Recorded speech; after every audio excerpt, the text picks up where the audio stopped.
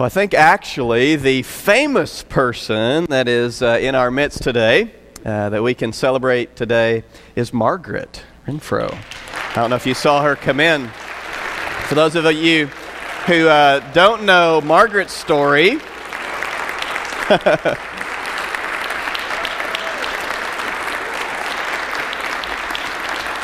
man. Margaret's story is a while back here, and she was making plans to go with us to Paraguay. That song kind of illustrates what went on in her life. Sometimes things that we don't understand, we can look with eyes of faith and still trust. And Margaret's back. She had I think the doctor said, a severe cerebral hemorrhage. Is that kind of the way it was described? And in your brain, those are not good words to have in combination. But as a testimony to God's grace, Margaret is back with us today. She was going to go with us to Paraguay, but God had a different plan, and we're delighted to have you back. So I'm gonna consider that you're the famous one today that God has in our midst today. So we're delighted to have you back with us. Well, ¿cómo estás? Good. So I learned a few words down in Paraguay. It's a few little phrases. It's just enough to get myself in trouble. I learned that I am not the jefe. You know what a jefe is? A jefe is the boss. I was at the bottom of the grunt labor. I was there one day spreading dirt. I couldn't even spread dirt right. The jefe took my rake and did it the right way. So we're delighted to be back. And as I just say that on behalf of the second group that came back, I know some of you came back last week. But today, this morning in Paraguay, probably right now as we're worshiping, there's a church that'll hold 300 or 400 people. Hopefully that's full this morning. It was full when we dedicated it, and hopefully if it's not full over the course of the next few years, it'll be full. But God will be able to be glorified, and the message of the gospel will be able to be proclaimed. So thank you, not just for those of you who went, but for those of you who prayed, those of you who gave, those of you who made it possible for us in another part of our world to make a difference. We've been talking about in this series of messages on living in the zone, and I'm thankful that I'm a part of the church that gets what it means to live in the zone, what it means to be blessed, and in turn to be a blessing in our world. This morning we're gonna wrap up this series of messages, and starting with next week and the next few weeks, what we're going to do, and I would encourage you to mark it on your calendar, and please, if First Church is your home, please be here over the next 4 weeks or so, because we're going to talk about who we are and where we're going as a church. And I'm really excited about sharing with you about our vision, our direction for the future. So please mark it on your calendar, and let's be faithful over the next few weeks. This morning we kind of wrap up, though, and let me just share this passage of Scripture from 1 Timothy 6:10 that just is a framework for us, a jumping off place as we begin this morning. For the love of money is the root of all kinds of evil. Now, notice that passage does not say that money is the root of all kinds of evil. It says the love of money is the root of all kinds of evil. Some people, eager for money, have wandered from the faith and have pierced themselves with many griefs. Now, I'm not a great country music fan, but Shania Twain sings a song, and I want to just share with you words that, again, I think help us to see where we are as a culture. The song is called Ka-Ching, and let me just share some of the words from this song that describes our culture. We live in a greedy little world that teaches every little boy and girl to earn as much as they can possibly, then turn around and spend it foolishly. We've created a credit card mess. We spend the money we don't possess. Our religion is to go and blow it all, so it's shopping every Sunday at the mall. All we ever want is more, a lot more than we had before, so take me to the nearest store. Can you hear it ring? It makes you want to sing. You'll live like a king with lots of money and things. Ka-ching, ka-ching. It's a picture of our culture. In stark contrast to, as you get back from a place like Paraguay, or like Chris and Candy Spitters on staff here at First Church, who came back from Uganda, and as they talk about what is going on in that country, and we come back to the States, and we can see that we struggle as a people, as a culture, with this idea that it's about having and getting and spending and all those things. One definition for materialism, which is our subject for today, our last time we talked in this series. Materialism is the desire for wealth and material possessions with little interest in the ethical or spiritual matters. It's a preoccupation with things. It's been said that materialism begins where our income ends. Think about it this way. Materialism is not a tangible commodity. I can't say to you that, if you cross this line, then you've become materialistic. There's no necessarily some ceiling. There's not something you can put your finger on. I can't say that if you buy this or that thing, or if you want this or that thing, that when you get to that point and you cross that line, that it becomes materialism. There's no way to define it that way. Materialism, a better way to look at it this morning for our benefit, materialism is an internal attitude of the heart. Think about it this way. Let's say I earn $30,000 a year is my income. And I look at somebody that might earn $60,000. I can look at their life and I look at how they spend and what they do with their income. And I see that and I say, well, you know what? They're materialistic. And I look at people like myself that are in that $30,000 bracket and I think that, I'm not, nor are people like me. And at the same time, that person that earns the $60,000 a year looks at the person spending $150,000 or earning $150,000. They look at their lifestyle and their home and their car and their stuff. And I might say, well, that person's materialistic. And then I look at people that are around my same scale, the $60,000 a year folks, and I look at all of them and I think, well, but I'm not, nor are we. And then the person, and it goes and it goes and it goes. The person earning the $150,000 looks at the person earning $1 million and says, well, you know what, I'm not materialistic, but that person, because of what they drive and where they live and what they spend, and on and on and on. So again, there's no ceiling. It's an internal attitude of the heart. So this morning, what we don't want to do is to sit here and think about, yeah, it's about them. No, God wants to speak to you.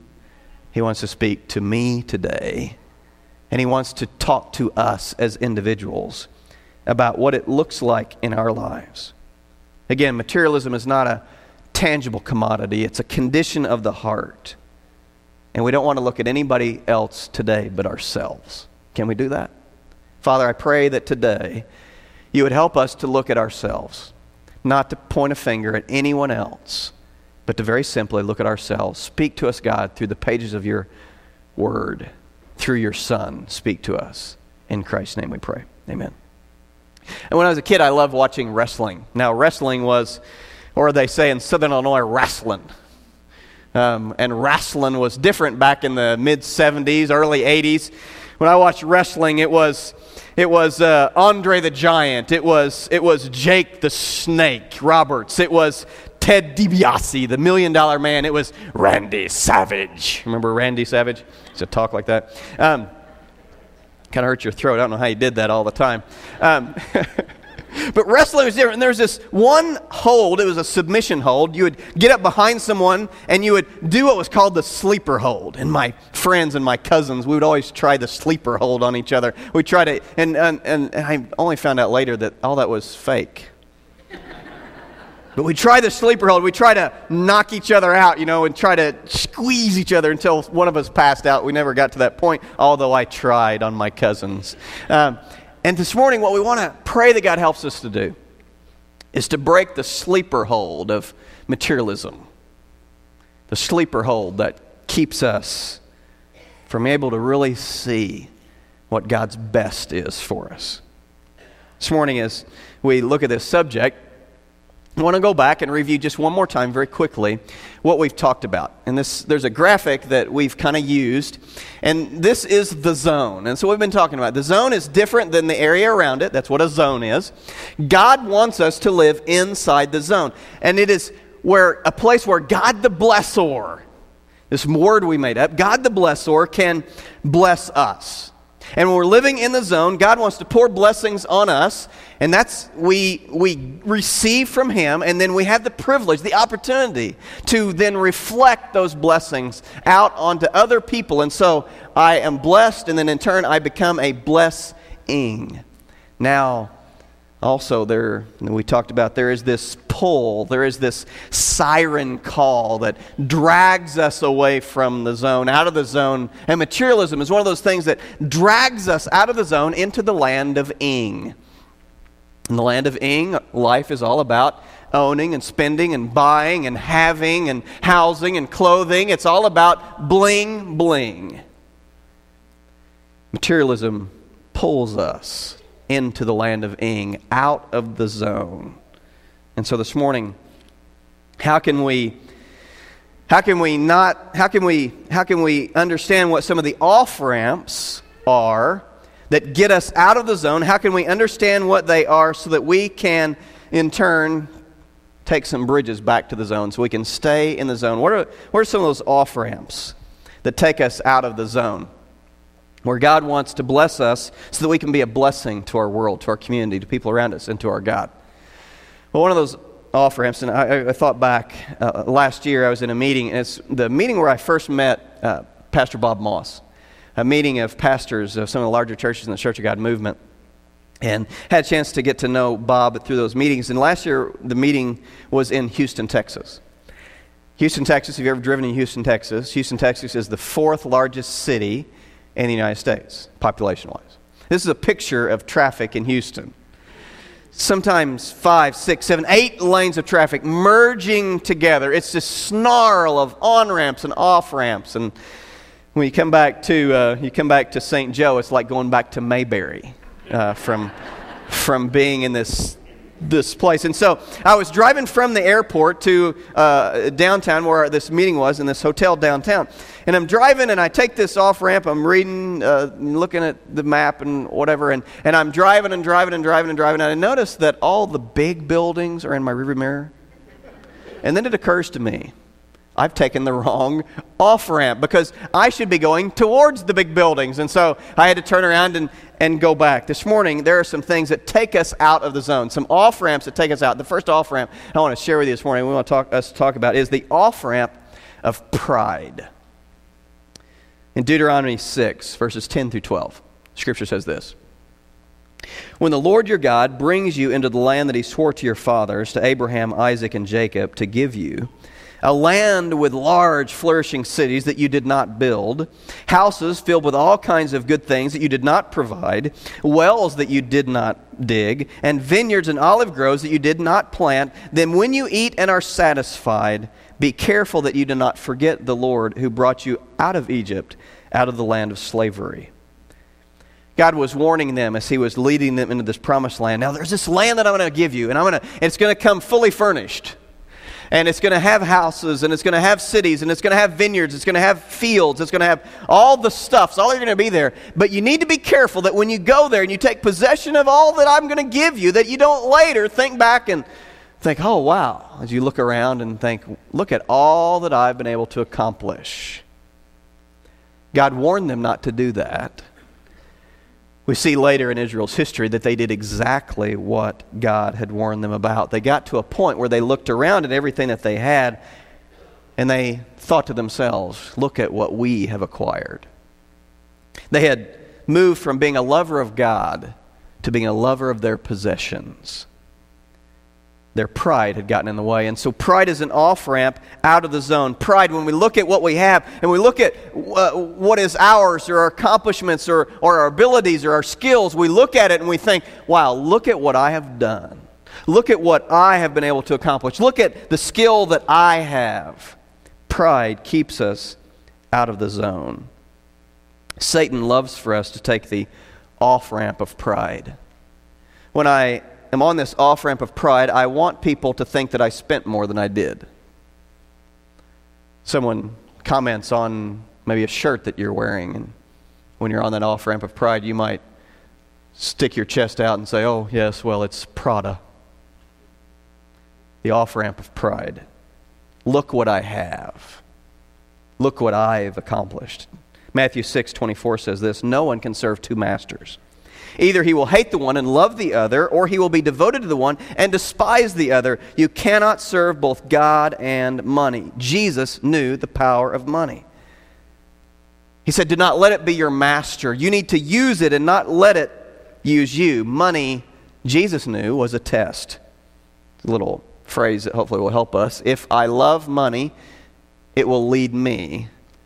But if I lead money, it will serve me. It will serve my God. It will help me to, as I am blessed by it, to be a blessing to others.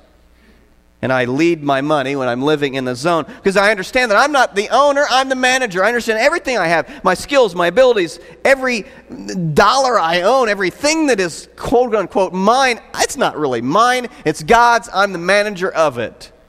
And when I understand that, then at the end of the day, I'm able to very loosely hold these things.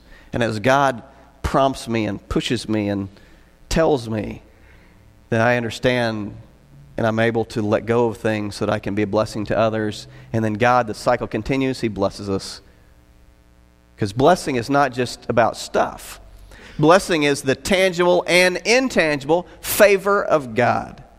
And so, if I make money serve me, then ultimately I have mastered it so that I can in turn serve God and use it to serve God. So another off-ramp, not just the off-ramp of pride. Another off-ramp is the off-ramp of guilt. Satan would love for us to feel guilty about what God has blessed us with. Make us feel bad about the blessings that we have been given.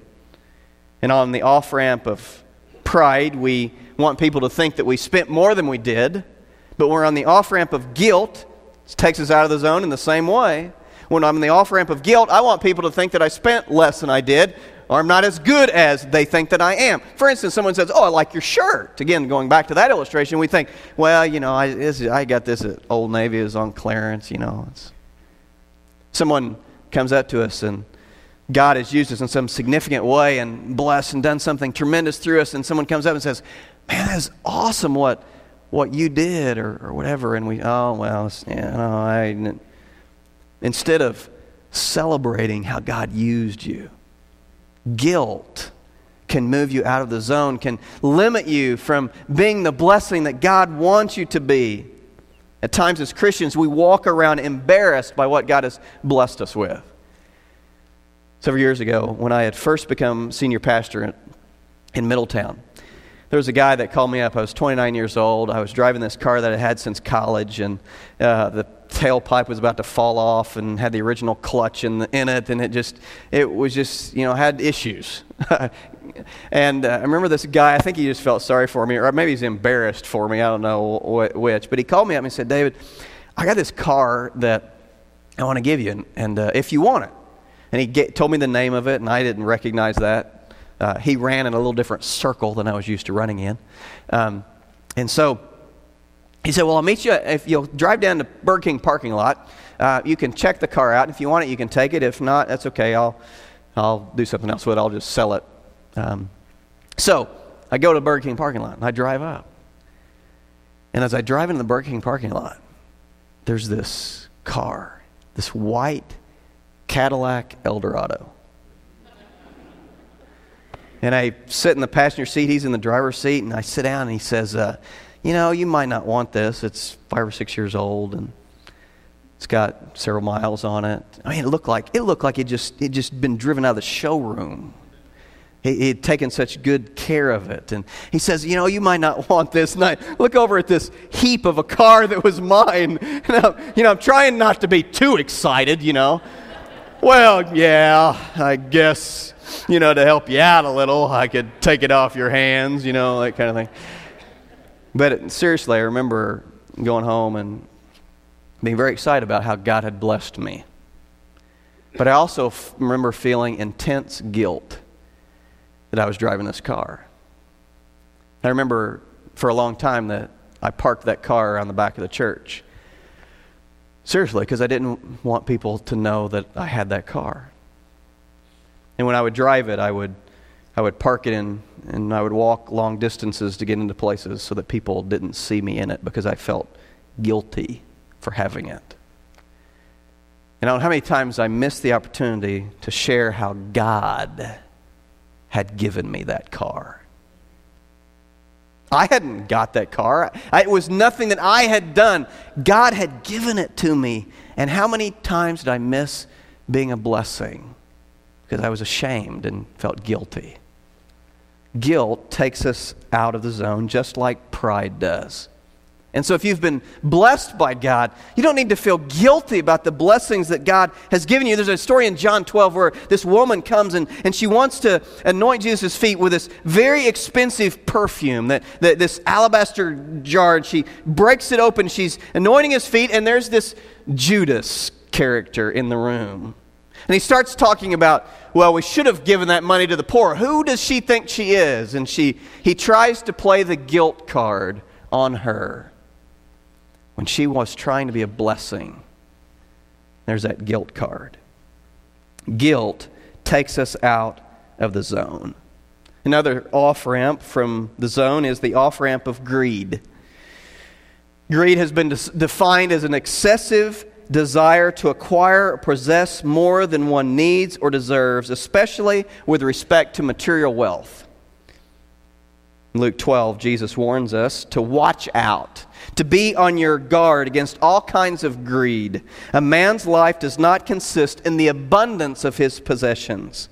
He goes on to tell the story of this rich man who had a bunch of crops that he'd been blessed with. And instead of looking at his life as, I've been blessed, so then I can have a chance to be a blessing, and instead of that, he just thinks about himself, and he thinks, well, now I can tear down these barns and build bigger barns and bigger barns. And so that is his vision of just having more and more and more. It's about greed. Life is about himself. And the end of the story is Jesus saying that man is a fool. This night his life will be required of him. Greed destroyed his life. Greed is an off-ramp out of the zone. Greed is life all about getting more. Greed fuels materialism. I'm a big Star Wars fan. George Lucas, who, of course, had a lot to do with Star Wars, those movies, 6 movies. In talking about Attack of the Clones, Star Wars creator George Lucas described how young Anakin Skywalker made the transition from the young, innocent boy of such promise to then becoming the evil Darth Vader in those movies. How that transition happened. This is what George Lucas says. He turns into Darth Vader because he gets attached to things. He can't let go of his mother. He can't let go of his girlfriend. He can't let go of things. It makes you greedy, George Lucas says. And when you're greedy, you're on the path to the dark side because you fear you're going to lose things, that you're not going to have the power that you need. Greed is an off-ramp out of the zone. The final off-ramp out of the zone is the off-ramp of envy. Envy is a feeling of resentment or jealousy towards another person because of the possessions or the blessings that they have been given or the good qualities that they have. Matthew 27, verse 18, cites envy as the reason that the conspirators killed Jesus, because they were envious of him. Envy is the cousin to jealousy. In fact, depending on the translator, those words are interchanged in Scripture.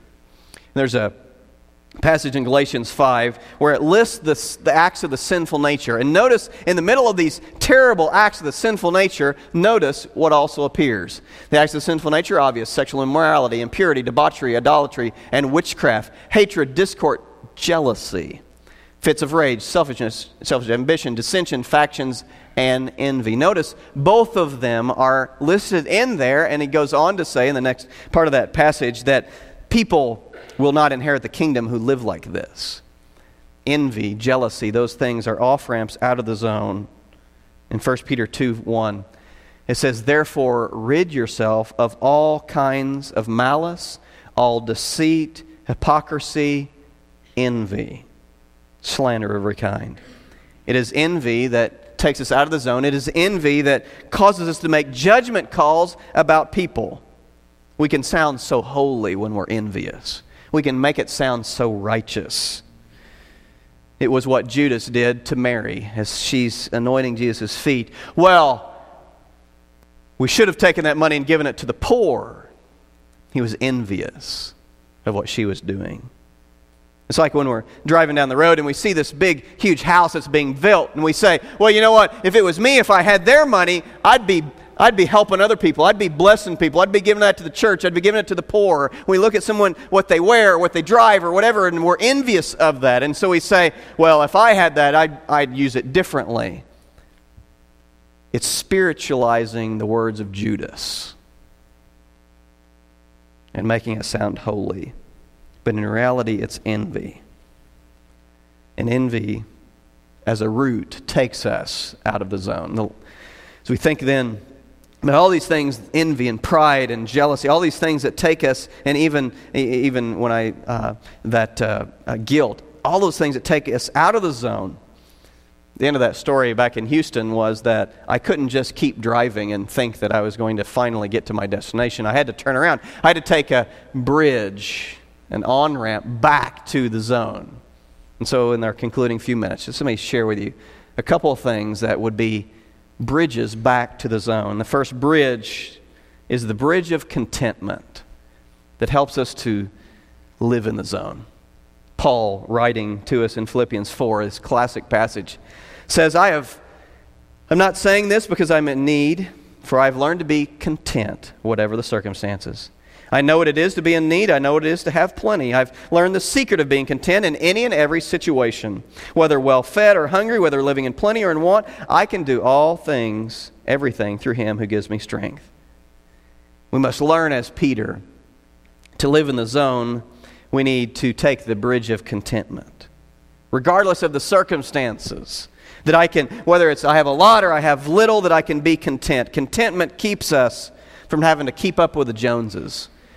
And again, let me quote another country music song. You're going to think I love country music. You really don't. But Waylon Jennings, the classic country music aficionado, said this in the song. He's talking about going back to Luckenbach, Texas, with Waylon and Willie and the boys. Why does he want to go back to Luckenbach, Texas? Because he's lost that love and feeling from that special significant other person. He talks about he wants to go back there because he's trying to keep up with the Joneses, because he's got a 4-car garage and he's still adding on, and he's not content. And so he wants to go back. Contentment is a bridge that takes us back to the zone. Here's a little advice, how to put it into action, and it is that we can admire without the need to acquire. So God blesses someone. God blesses someone with a new boat or the new jet ski, and I can celebrate that God has blessed them, or the new house, whatever God has blessed them with. That I can celebrate that, but I don't need to keep up. I don't have to acquire that. I can admire it, but I don't have to acquire it. It's the attitude that I'm glad that you have it, and I'm glad that I don't have to have it. Contentment, this guy that I struggle with pronouncing his name from the second century, he says this: contentment comes not so much from great wealth as from few wants. And when we're not content, we buy stuff that we don't have the money for. And that's why the average in 2007 American has almost $8,500 worth of credit card debt. Because when we're not content, we buy things that we can't afford. The next bridge back to the zone is the bridge of gratitude. Gratitude, according to the dictionary, is being grateful or thankful. It's living with a yay God attitude in my life. It's living not focusing on what I don't have, but focusing on what I do have. It's being able to live Romans 12:15 out in my life, to be able to rejoice with those who rejoice and mourn with those who mourn. Gratitude allows me to be able to be grateful what I have, to be able to celebrate with other people, to be able to rejoice with other people when God blesses them. And remember, the off-ramps are greed and envy and jealousy, those things. But I'm able to have gratitude, and I'm able to be a blessing when someone else is blessed. The natural tendency for us, though, when someone else is blessed, is to struggle with that pull of envy and greed. But I need to make the choice to take that bridge back to the zone, that bridge of gratitude for what I've been blessed with. And I would just encourage you to hang out with people that get this passage. And if you are the person that is going through life and you are always raining on everybody's parade, take this scripture and memorize it. If somebody comes and celebrates and something great's happened to them and you're, doing the yow butt thing with them all the time, rejoice with those who rejoice. Mourn with those who mourn. Understand gratitude. Living in the zone is living a life of gratitude. I've been blessed. You've been blessed. We can be thankful what I have. I can be thankful what I don't have. And then the last bridge is the bridge of generosity. The secret of generosity. Remembering, when we think about living in the zone is I've been blessed and I in turn am a blessing. And so I receive blessings from God, the tangible and intangible favor of God. I receive those things. And when I understand this bridge of generosity, I understand I receive and I have the opportunity to reflect the character of God. God's character is a generous character. And when I'm living in the zone, I am reflecting the character of God through my life. I've been blessed, and I in turn want to be a blessing. I understand generosity. Generosity is the action of blessing others. Let me define it for you this way. It's the attitude, listen carefully, it's the attitude that I get to give. You might write that down. You can think about it later. It's the attitude that I get to give instead of the attitude, very different from the attitude of getting to get. For some, materialism could be summarized probably in living our lives in such a way that getting is the end. It's the bumper sticker that he who dies with the most toys wins, that's what life's about. It's getting to get instead of I get to give. Another way to say it is I get to give. There's no blessing like giving. It was a lot of fun being able to go down to Paraguay and to give on your behalf. To build that building on your behalf, on our God's behalf. To bless them. To give to them. A lot of joy. You get a lot of joy from giving. 2 Corinthians chapter 8, verse 7. We talked about this before, talked about the privilege of giving. But just as you excel in everything, in faith, in speech, in knowledge, in complete earnestness, and in your love for us, see that you also excel in the grace of giving.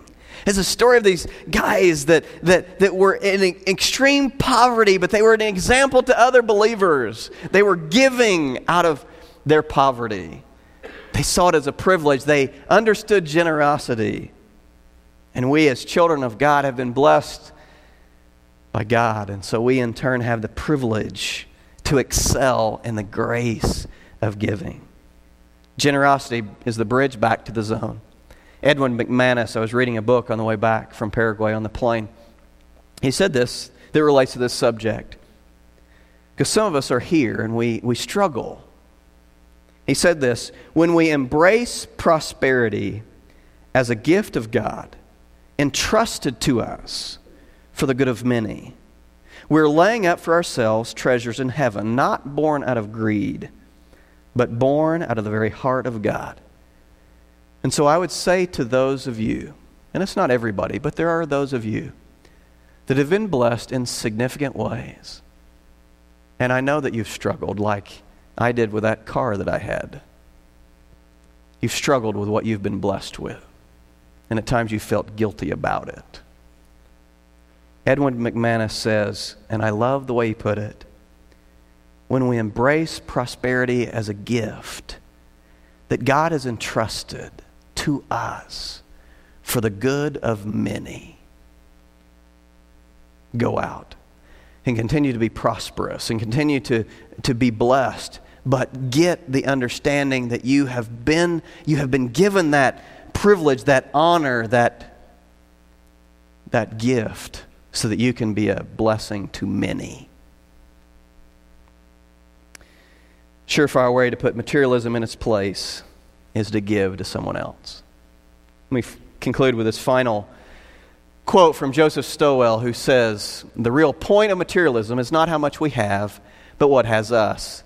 It's not what we hold, but how tightly we hold it. Not what we have, but how we got it.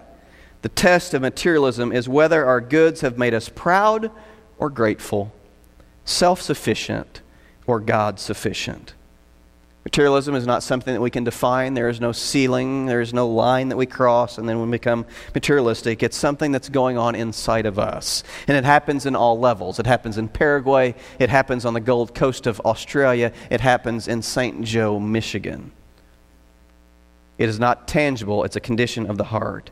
Don't let pride or guilt or greed or envy take you out of the zone, but let contentment and gratitude and generosity keep you in the zone so that you can live your life as Abraham, blessed, so that you can be a blessing. I want to ask our worship team to come back up, and we're going to end this morning giving you the privilege of putting into practice what we've talked about over the last few weeks.